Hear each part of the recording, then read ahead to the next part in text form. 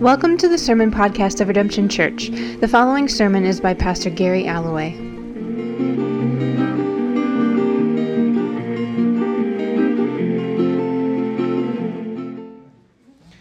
All right, so this morning we start a new month on what did Jesus teach about reconciliation. And this is a tricky topic, right? The biblical narrative is a story of reconciliation, right? God reconciles us to himself, and in response, we're supposed to reconcile ourselves to one another. And in the end, all people are supposed to come before God, turn the swords into plowshares, and everyone is to be reconciled with one another. All our disputes fall away, war falls away, violence falls away. Everything falls away, and we are fully reconciled to one another. This is the biblical vision. Meanwhile, Jesus says that if we don't forgive others, we won't be forgiven, which is harsh. But that's what he says. And by the measure with which we judge, we too shall be judged. And when Paul talks about it, he says that because of God's reconciliation, we are supposed to be ministers of reconciliation. And Paul saves some of his harshest critiques for those who divide the body of Christ. So reconciliation is a big deal, right? And here's the problem. I'm not good at this, and I don't like it. Does anyone else feel that? Is anyone else here like, no, I love reconciliation. It's awesome to have really hard conversations. Maybe some of you do. Some people, I don't know. Some people are weird, sure. Reconciliation is difficult. And, I come from a non-confrontational family. We generally don't talk about stuff. When things actually do blow up, you either kind of sweep it under the rug or you just kind of hope you never have to interact with that person again and, hope it goes away. Reconciliation is difficult, right? I'm not sure I'm a great listener. I know what my instincts tell me, right? It's either to fight or defend myself or to avoid. And most of the time, I'm pretty sure I'm right and the other person's wrong. So, there's no need for reconciliation, right? And I can shrug this off, but I also know there's a cost to it. There's a cost to being up at 3 a.m. ruminating on how I've been hurt. There's a cost to my marriage and friendships, right? It's hard to actually carry out good relationships when you walk around in bitterness. There's a cost to my relationship with God. That's not just math. That's not just God being angry, right? When we can't live in grace for others, it is hard to live in the grace of God.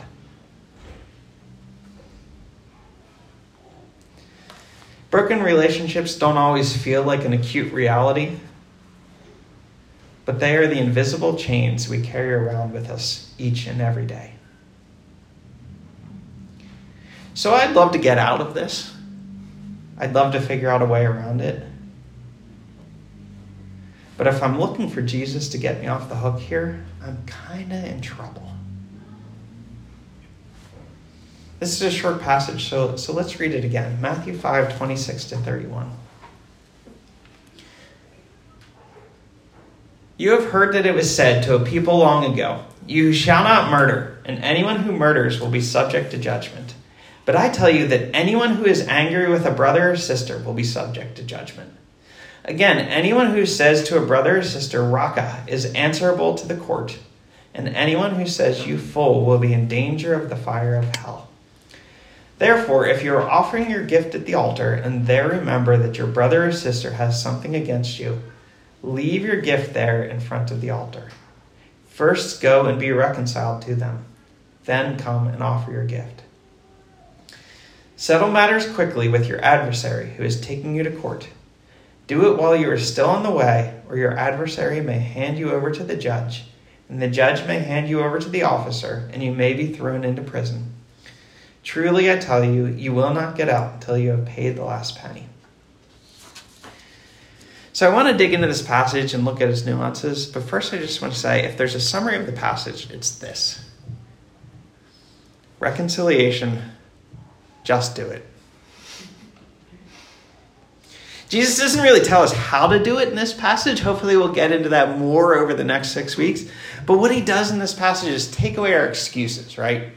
Jesus kind of takes away the wiggle room. He takes away the hems and haws and the reasons to put it off and says, just do it. When you look at the broken relationships in your life, just go make it right. Just do it.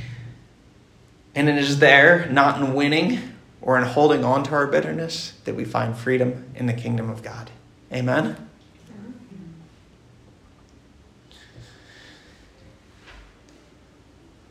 So Jesus starts off this passage by saying that unreconciled relationships are a big deal. They're not just kind of like secondary things to think about. It's not really secondary to the gospel. He starts off by saying, you have heard it said to a people long ago, you shall not murder, and anyone who murders will be subject to judgment. So we're in the Sermon on the Mount, and Jesus is discussing the law, and he's speaking to the person that says, well, I've never murdered anyone. I followed the rules. I'm good. And like Jesus says throughout the Sermon on the Mount, like focusing on the rules and fixating on the rules is a good way to seem righteous in your own eyes, but also be out of the will of God. Jesus says that just because you've never ostracized someone from society or seen yourself as a divisive person or, killed someone, doesn't mean you're in the clear. Jesus puts us all on notice and says that we all have work to do here. Which I think we all know, if we're honest, right? We all need to grow in reconciliation. But we might say reconciliation work, that's secondary stuff. We might have been taught that it is primarily about our relationship with God. And reconciliation is like the extra credit course. And Jesus says no. He doesn't really give space to that view. He says to be unreconciled is actually a really big deal. And he says it in 3 different ways. So if we're kind of stubborn, hopefully the repetition kind of breaks through by the third one. So he starts off by saying that I tell you that anyone who is angry with a brother or sister will be subject to judgment. So it's pretty straightforward, right? If you're angry with someone, if you're at odds with someone, if you have broken relationships, you're outside the will of God. You are in sin. Second, he says, anyone who says to a brother or sister, Raka, is answerable to the court. Don't think I've ever called anyone Raka. But apparently it's an Aramaic insult that means something like worthless or empty-headed or idiot.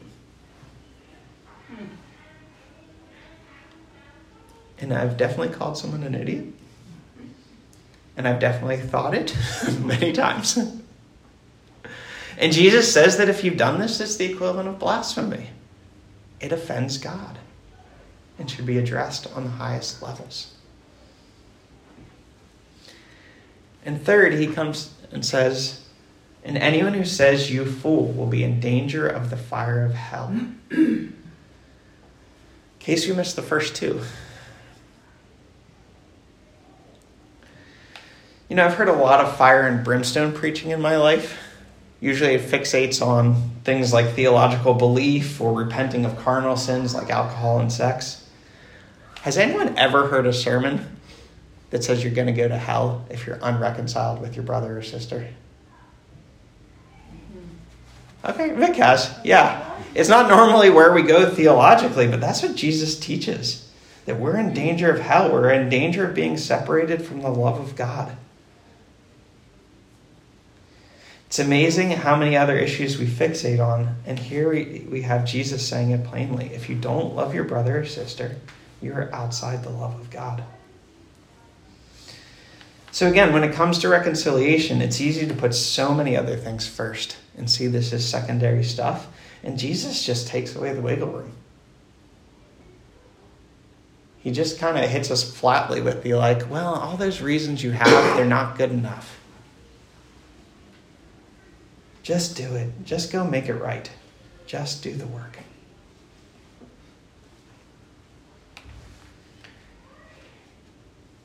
And I imagine many of us agree with this in theory, right? We'd all say amen to the idea of reconciliation, and we all know we're supposed to do it. And then tomorrow is another busy day, right? We can sit here in church and be like, oh yeah, I should go do that. But then there's emails to get back to, and kids to take care of, and meetings to attend, and demands on our time. And so days pass, and weeks pass, and months pass, and years pass. And unreconciled relationships become this like background noise, right? They're these broken things in our lives that we carry around for us for years and years and years. Keep putting them on the back burner. And we think they don't affect us, but I think this passage says they do. And I think if we're honest with ourselves, they do. So again, it's easy to keep putting it off and putting it off. But according to Matthew 5, when is the time to do reconciliation? Now. Yeah, again, Jesus speaks in hyperbole, but he does not let us off the hook here. He gives us two different ways of thinking about it. First, he says, therefore, if you're offering your gift at the altar and there remember that your brother or sister has something against you, leave your gift there in front of the altar. First, go and be reconciled to them. Then come and offer your gift. So if you're on your way to church, if you were on your way to church this morning, and you're going to bring your worship to God, and you remember that your brother or sister has something against you, what are you supposed to do? Turn around. Yeah. So if no one's in church next week, I'll know what happened. We listen to Jesus literally here. There's probably two dimensions to this, right? First is that if you have lots of bitterness and brokenness in your life, your worship probably stinks. Like, do you know what I mean? Like, if you're in the middle of conflict with somebody, it's hard to worship God. It's hard to pray. It's hard to live in the grace of God. There's a brokenness between you and God that's happening there. So I think first and foremost, Jesus is saying, if you actually want to worship God, if you actually want to be in prayer before God, go make it right first. Because you're going to need that. You're going to need to live in grace for others before you can sit fully in the grace of God. But there's another dimension to this too, and it's a reminder that God is a good dad, and God gets angry when we hurt each other, when we treat each other like garbage. God is not cool with it. In the same way, I'm not cool with it if my children treat each other badly, right? I'm not okay with that. And to some degree, if we have unreconciled relationships, God says, get out of here with your worship. I don't want it. I don't want to hear your false piety. I don't want to hear you talk about grace and love and forgiveness and then walk out the door and do the opposite. Enough with it. Go make it right first and then come back and worship. Yeah, this is, just one of many passages that tells us we can't actually disentangle the vertical aspect of our faith between us and God and the horizontal aspect how we treat one another. We've traditionally tried to split those things in two and make them two different things, but this is one of many passages that says, no, they kind of go together, and you can't actually do one right without doing the other right. As 1 John 2:9-10 says, anyone who claims to be in the light but hates a brother or sister is still in darkness. Anyone who loves their brother and sister lives in the light, and there's nothing in them to make them stumble.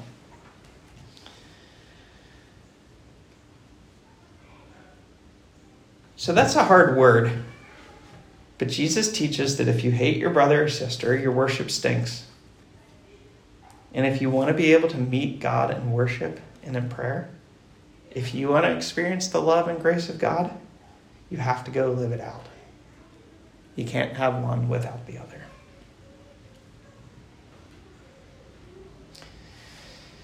And Jesus concludes this section by saying, settle matters quickly with your adversary who is taking you to court. Do it while you are still on the way, or your adversary may hand you over to the judge, and the judge may hand you over to the officer, and you may be thrown into prison. Truly, I tell you, you will not get out until you have paid the last penny. This is, of course, good practical advice, right? It's probably easier to settle things than take your chances in court. But I also think what Jesus is saying is this: don't lose your life in your disputes. Don't let them drag on. Don't ruminate on things. Don't let hurts and wounds linger for days and weeks and months and years. Don't lose your life. to broken relationships. There's an old saying, you guys might have heard this one. Resentment is like swallowing rat poison and hoping the other person dies. How many of us are just walking around with resentments, right? That do nothing to solve the problem, but steal our life away.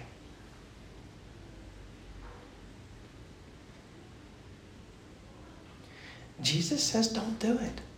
Don't do it. Don't let your conflicts linger. Don't spend your life in court fighting for your rights. Don't spend your life in resentment. If those things are weighing you down, go do something about it.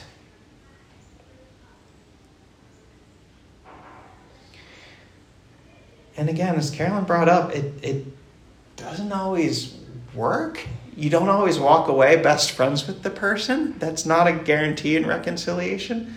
But you can clean your side of the street. There's a funny passage in 1 Corinthians 6 and 7 where Paul is talking about believers taking each other to court. And he says, the very fact that you have lawsuits among you means that you've been completely defeated already. Why not rather be wronged? Why not rather be cheated? And that's a hard word, right? Like, I don't want to be wronged or cheated. But wouldn't it be better than spending my whole life trying to win? Trying to gain the upper hand, trying to prove that I'm righteous and the other person isn't.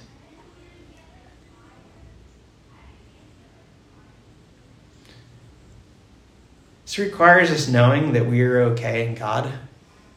This requires us knowing that in the end, God is the judge and God will set everything right.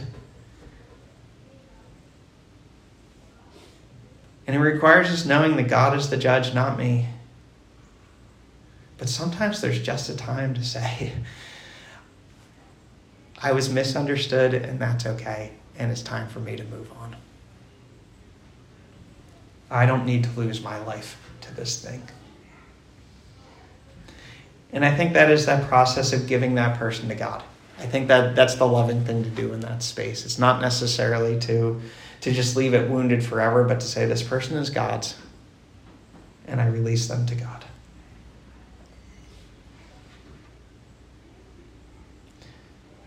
So Jesus says, do it today.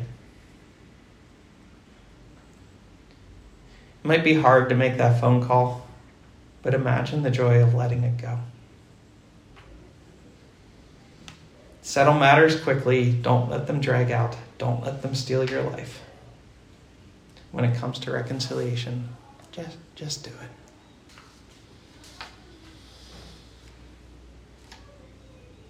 And it is worth noting, Jesus is speaking in hyperbole, right? We can't necessarily take off work tomorrow to deal with every broken wound or every broken place in our life. And if we never came to church due to conflicts in our life, most of us would never come to church. And we haven't necessarily discussed what this passage says to situations of abuse or places where it might do more harm than good to kind of engage the conversation. There's a lot of nuances around here that aren't really in this passage in particular. But we should let this passage do what it's supposed to do. It's hyperbole, and it's meant to shake us out of our complacency. That's kind of the way hyperbole works. Like, you state an extreme case in order to get us to shake us out of that place of not doing anything. Because when it comes to reconciliation, right, we're just too good at hedging and hemming and hawing and putting it off and wiggling it out and coming up with excuses. We're too good at committing to it in theory and never actually starting the process. And that's why Jesus kind of pushes us with this hard word, and he just says, stop it. Go make it right as soon as possible. As soon as possible, and don't come back till you've done so.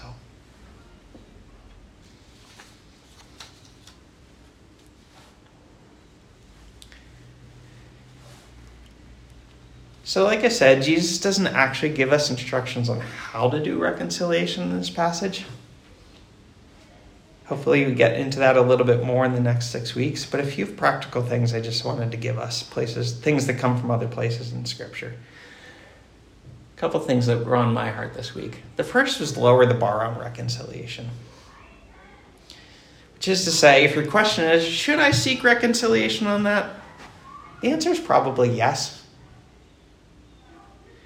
And I don't think that means we need to be like ticky-tacky people, right? Like you can forgive someone if they're 5 minutes late for a meeting or give them the benefit of doubt if they said something dumb.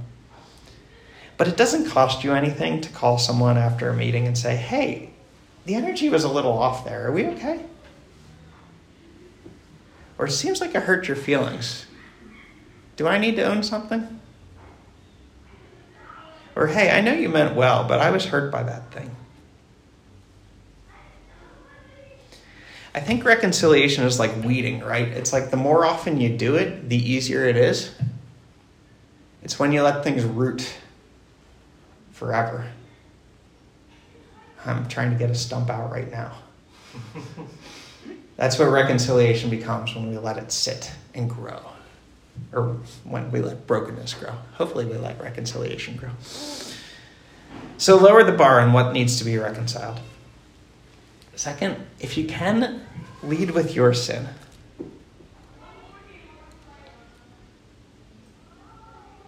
Chances are you're not 100% innocent. And if you want to help the other person admit their sin and their brokenness, share yours first. Be vulnerable. Do the work in yourself. It doesn't cost you anything, and it will lead you to a posture of grace. And chances are your vulnerability will allow the other person to be vulnerable too. When they know that they aren't being attacked, they can let go of their need to defend themselves. And hopefully they have space to admit their flaws too. And again, if they don't, well, you cleaned your side of the street. And that's all you can do, and hopefully you can let it go. That other person will still have to carry their chains, but hopefully you can let yours go. So if you can, lead with your sin. Third, know that you're okay in God. This is the root of good reconciliation, right? This is what allows you to be vulnerable and admit your sin, even when there's conflict in the air. And this is what allows you to walk away, even if they act badly. This is what allows you to not raise your voice. This is what allows you to accept being misunderstood and still love the person across from you.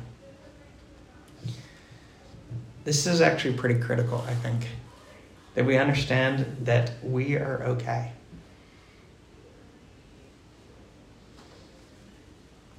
The reason it's safe to go into reconciliation is because you are okay in God, no matter what. And no one can take that away from you. Reconciliation can be dangerous business, but you are always safe in God.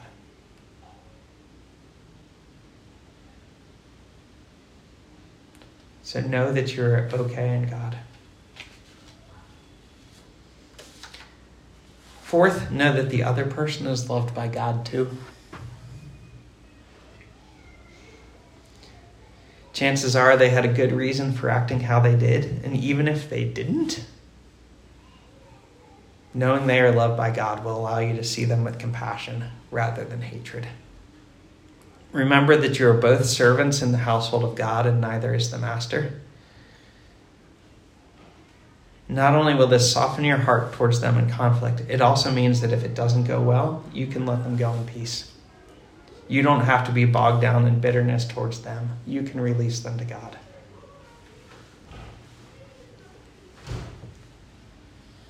And lastly, whenever possible, this is practical, do it face to face.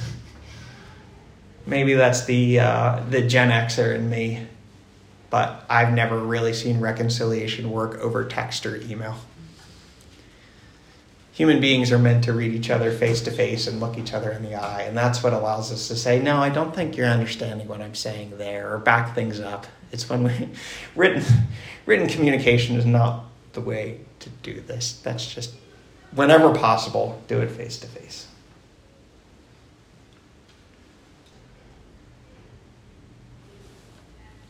So just to wrap up, We are called to do reconciliation. Know that when you go out to do it, it's Jesus on the cross. Jesus who wasn't a doormat and stood up for what is right, but also when hung on a cross said, "Father, forgive them, for they know not what they do." Who was willing to release them to God. Jesus who enters into our brokenness and calls it out, but when sin punches back, he takes up the cross instead of the sword. He takes sin on himself. He enters in so that even at our worst, we can be reconciled to God. And that's why we are called out. And it's important to remember that most of all. This is what Jesus did for us, which is why we can do it for others. God loves you so much. God holds you no matter what. And in that love and in that grace, we are called out. This is the calling of this passage, to let God's grace and love change us in such a degree that we live that way, even towards those who hurt us. And I truly believe that if we do so, that is the place of freedom. Freedom before God, freedom in our lives, freedom not to be up at 3 a.m, stuck on how we've been hurt. So Jesus says, go make it right as soon as possible. If you're tired or hurt and pain and bitterness dominate your life, Jesus says, just go. And it is there in grace and love, not in winning, that we find freedom in the kingdom of God. Amen? Amen.